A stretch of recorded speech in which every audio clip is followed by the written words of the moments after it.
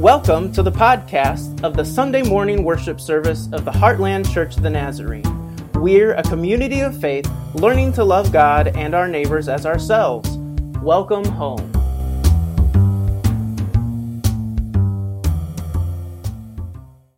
Today's sermon text is from Acts 4:32 through 35. The passage will be on the screen for you, or if you like, please turn to Acts in your Bible.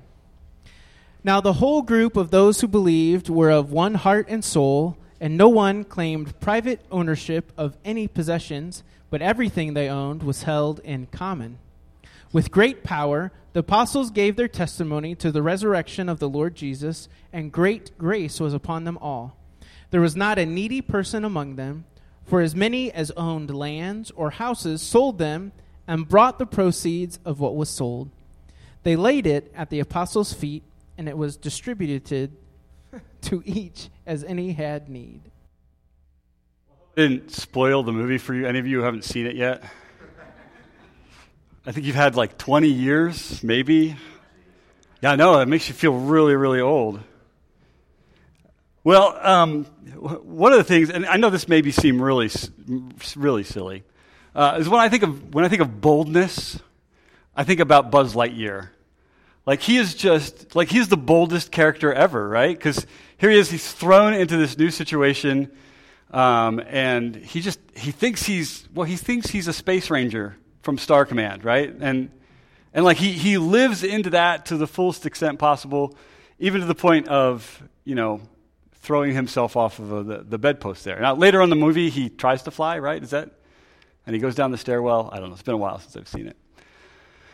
But boldness is just one of those things that, like, it's the lack of fear, right? It's being able to go into a situation with confidence and with strength, knowing that, hey, this is going to turn out just okay.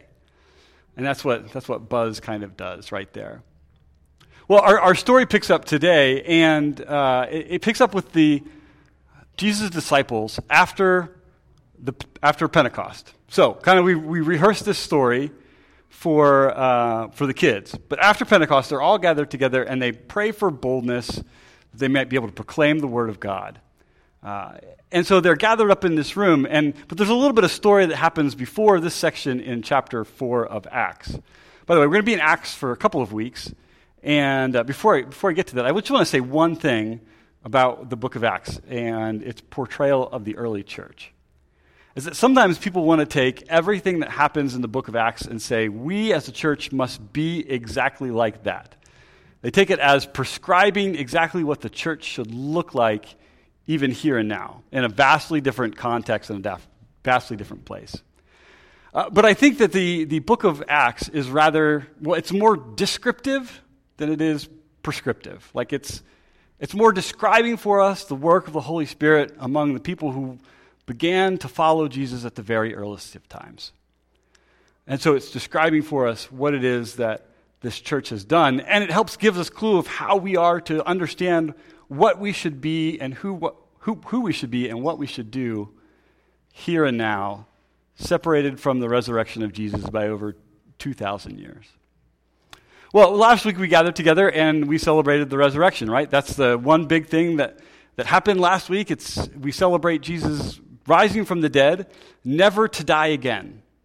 My wife pointed out to me this week that, you're like, what's so special about the resurrection of Jesus? Because other people in the Bible had been resurrected, like Lazarus, a couple in the Old Testament, Elijah and Elisha. And the thing that makes Jesus' resurrection so important is that he never dies again. Right? Lazarus raises from the dead. He was dead 4 days. He's back. But eventually death got him again. And he died, just like we all will. Jesus, on the other hand, does not die. He ascends to be at the right hand of God the Father in heaven. And one of the things, and I've said this before, one of the things that blew my mind is that Jesus doesn't stop being fully God and fully human after he ascends. He is there, sitting beside the Father in his glorified human body, waiting to come back and do the same things for us. So we celebrate the ascension, and that happens right before the day of Pentecost, which is the next big holiday in the church year. It's the day we celebrate, like I said for the kids, the giving of God's Holy Spirit. John will call it the comforter or the advocate, the one who comes alongside of those who follow Jesus Christ to strengthen them, empower them, to cleanse them from sin and help them to do and be all that God is calling them to be. Well, we move past the day of Pentecost, and Peter and John are going about, well, like good Jews would. They're still going to the temple to pray. And so they're on their way to the temple to pray, and we'll look at this passage in a couple of weeks, actually. And there's this beggar guy, and then Peter heals him. And, well, it gets Peter and John in some serious trouble with the religious leaders. They cause a big fuss. And they get thrown in jail, and it's amazing. They find themselves, one of the things that they say is that they find themselves fortunate and blessed that they were worthy of suffering for the sake of the gospel. And so they end up getting out of jail, and they head back to their friends, and they offer this prayer. They pray for boldness that might proclaim the good news about Jesus Christ to the world around them. Think about that for a second. They just got out of jail. Not a great experience in first century Jerusalem. I'm sure it's not a great experience now, but it really wasn't then. And they go back and they count themselves blessed that they were worthy of suffering, and so that they might have boldness to go out and do that exact same thing again, which may in turn result again in more persecution, more suffering. That's where our passage picks up. And so this is where they are. So now the whole group, after they prayed for that, it says after they prayed for boldness, the Holy Spirit came upon them again, like it had at the day of Pentecost. Now the whole group of those who believed were of one heart and one soul, and no one claimed private ownership of any possessions. But everything they owned was held in common. With great power, the apostles gave their testimony to the resurrection of the Lord Jesus, and great grace was upon them all. Well, I want to key in on a couple of things, and we're going to bounce a little bit. So we're going to go to verse 33 and then back to 32 in a second. But actually 32, never mind. Luke, the author of Acts, says that they were of one heart and one soul. Like that they had a unity of purpose and mission together. That they knew, because of the work of the Holy Spirit within them, they knew what they were supposed to do and how they were supposed to do it. They agreed and they were unified. It's pretty spectacular, actually, because, as humans, we're not really good at that. And we're actually going to talk about that in just a little bit in a couple of weeks as well. I want to stress, though, that the fact that they were unified has everything to do with the work of the Spirit in their lives. That they would be unable to be unified in the way that Luke is describing here unless they had an encounter with the Holy Spirit. Now, it's not just enough, right, to have an encounter with the Holy Spirit, have God speak to us in some kind of way. Like, we have to be willing to give ourselves over to that.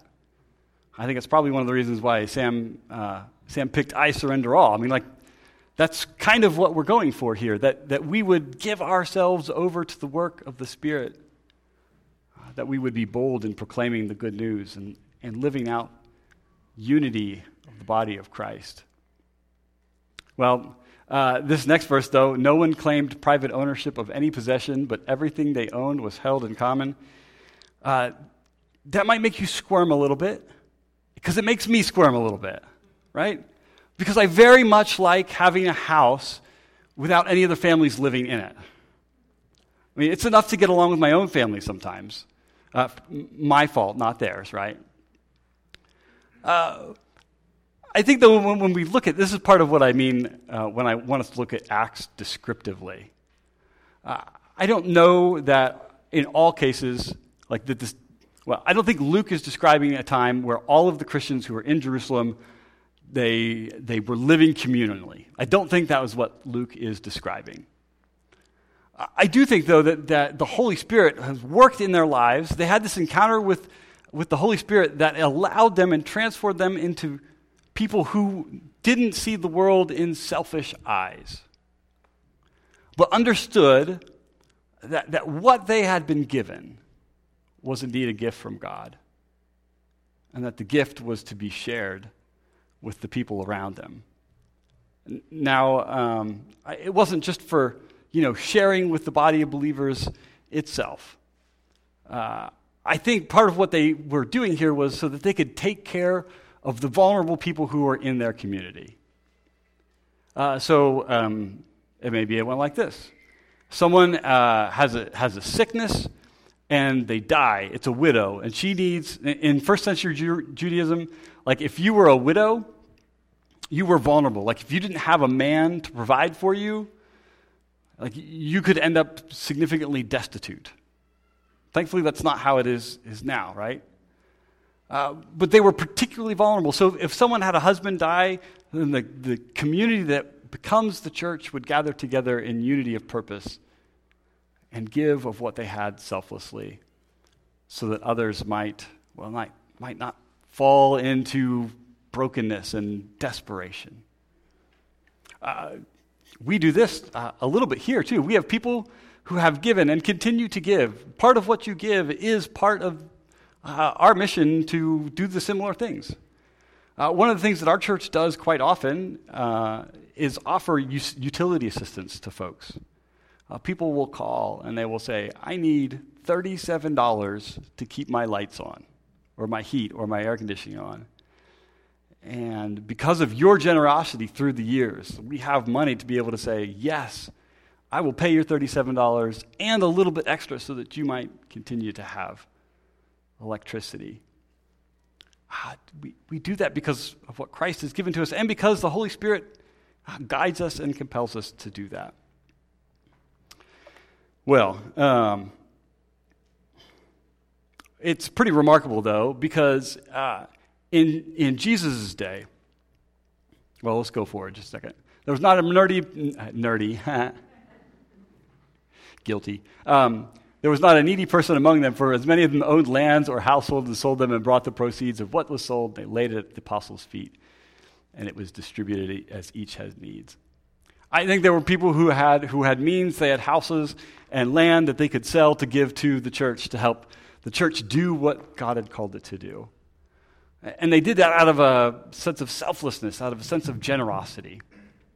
Anyway, it's amazing, though, that in Jesus' day, anything having to do with property, like it was expected that if you sold this land or if you gave this land, that the act would be reciprocated in some kind of way.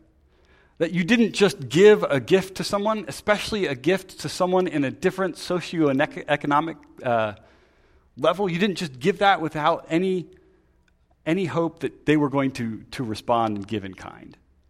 One of the scholars I read on this says this: what this suggests is a picture of no one claiming owner's rights, no one exhibiting selfishness or possessiveness. It is a picture of sharing without thought of reciprocity, something which we would be very surprising in a world where almost all relationships involving property were assumed to operate on the basis of some sort of reciprocity.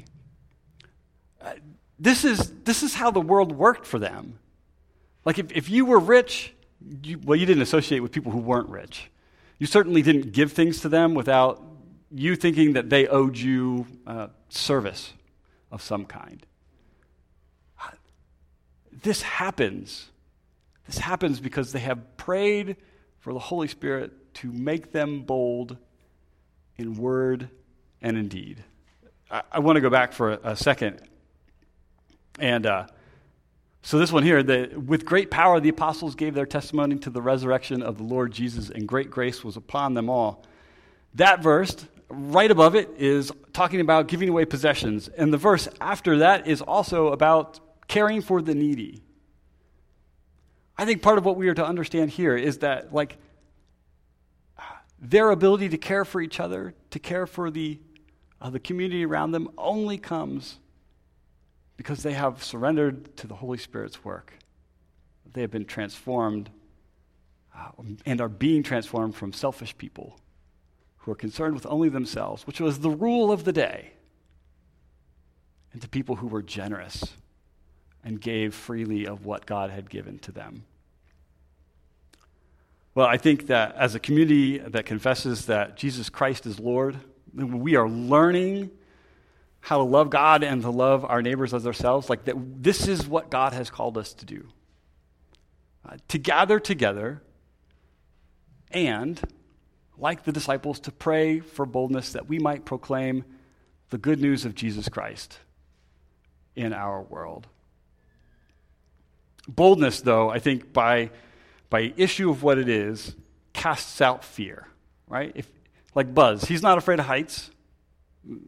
He's jumping off things because he thinks he can fly. He's bold in that way. And I think we need boldness more now maybe than ever because our world is entirely dominated by fear. And the fear that's operating not only in our world, but in Jesus' world is too, in the worlds of the disciples, is a world dominated by the fear that we will not have enough. It's like the myth of scarcity. That somehow if you are generous and living and giving to other people out of the abundant resources that God has given you, that somehow that will impoverish you, whether it be financially or with time, or with your resources or whatever. All you have to do is to watch the news. And if you're paying attention, you will see the news, and not all of them, a lot of these stories will be like, you need to be afraid because so-and-so is coming to take away your whatever.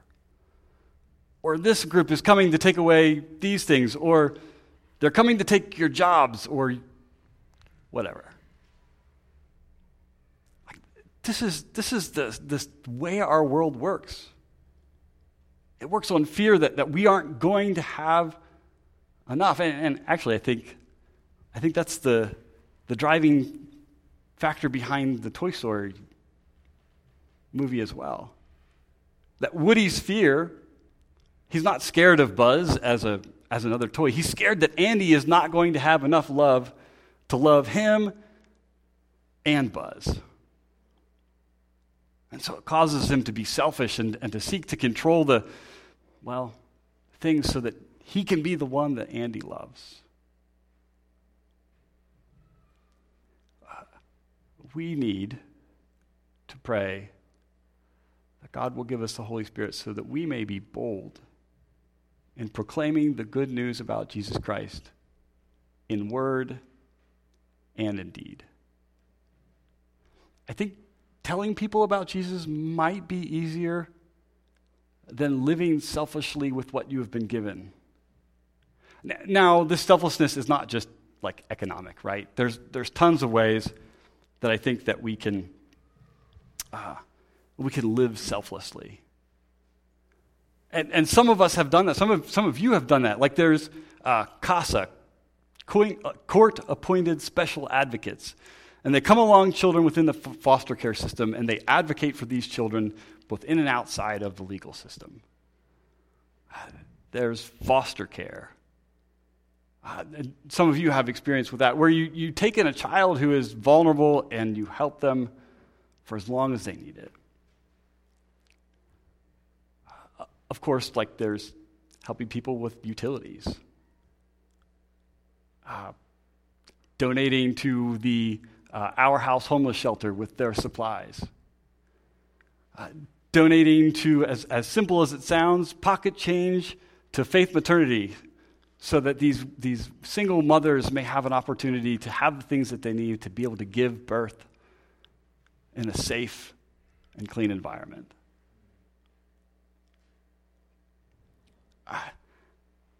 Boldness casts out fear.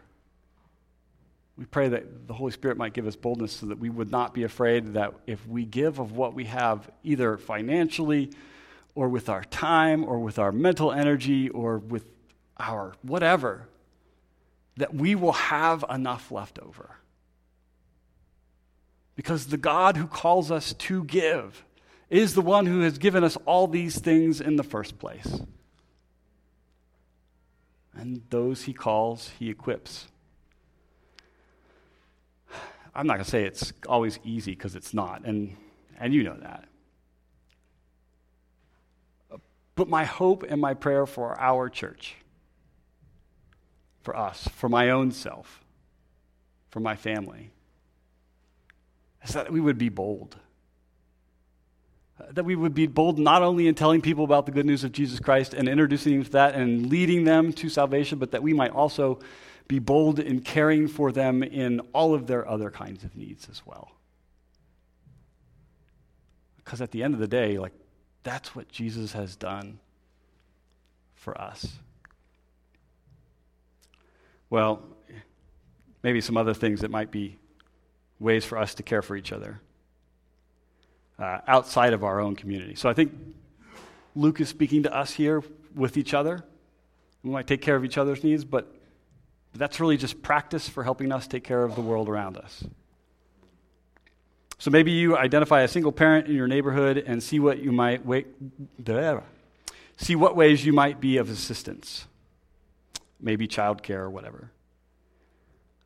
We have some within our congregation, or maybe even some within your community that you know of that are elderly and they cannot get out, and maybe they can't get groceries or whatever. They have no one. They are not blessed with having family who can take care of them. Maybe that means even just sitting and having a conversation. Become a mentor. I can't even read. A mentor to someone who is new in the faith. We all need someone who's going to help walk beside us and help us grow deeper in what it is that we would do. You could volunteer even in something like our children's ministry or with our teens who need help knowing what it is to grow up and to become a faithful follower of Christ. There are lots and lots of ways for us to live out boldness in the midst of our community, that we might give of ourselves in the way that Christ has given to us. We're going to sing a song in just a second, and I'm going to pray first, but when we sing, I want you to pray that God might give you the boldness of the Holy Spirit. That God might give our church the boldness of the Holy Spirit so that we might proclaim in word and deed all that we should proclaim about the goodness of God's love for creation. And then I want you to pray that God might reveal to you this week some way, some small way. You can start small, it doesn't matter.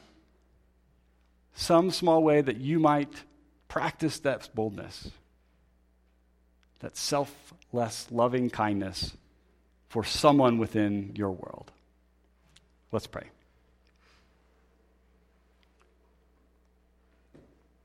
So Lord, we thank you for your goodness and your grace to us. We thank you that you have given us abundantly far more than we could ever ask or imagine. That within the midst of everything, that we're so incredibly blessed. Lord, I ask that you would help us each day to pray for your Holy Spirit, that we might have an encounter with it so that we might boldly proclaim your goodness in word and in deed. Lord, help us to have good imaginations, to see the need around us, and creativity as we seek to meet those needs in whatever way might be appropriate.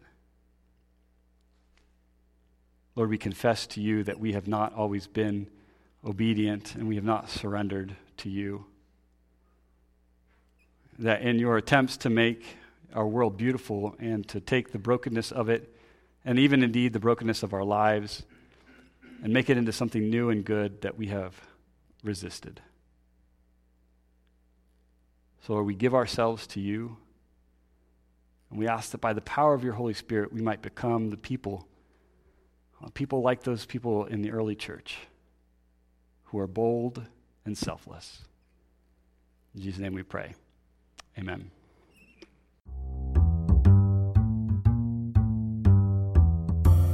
Thank you for listening to our Sunday morning worship service. For more information about the Heartland Church of the Nazarene, please visit heartlandnaz.org.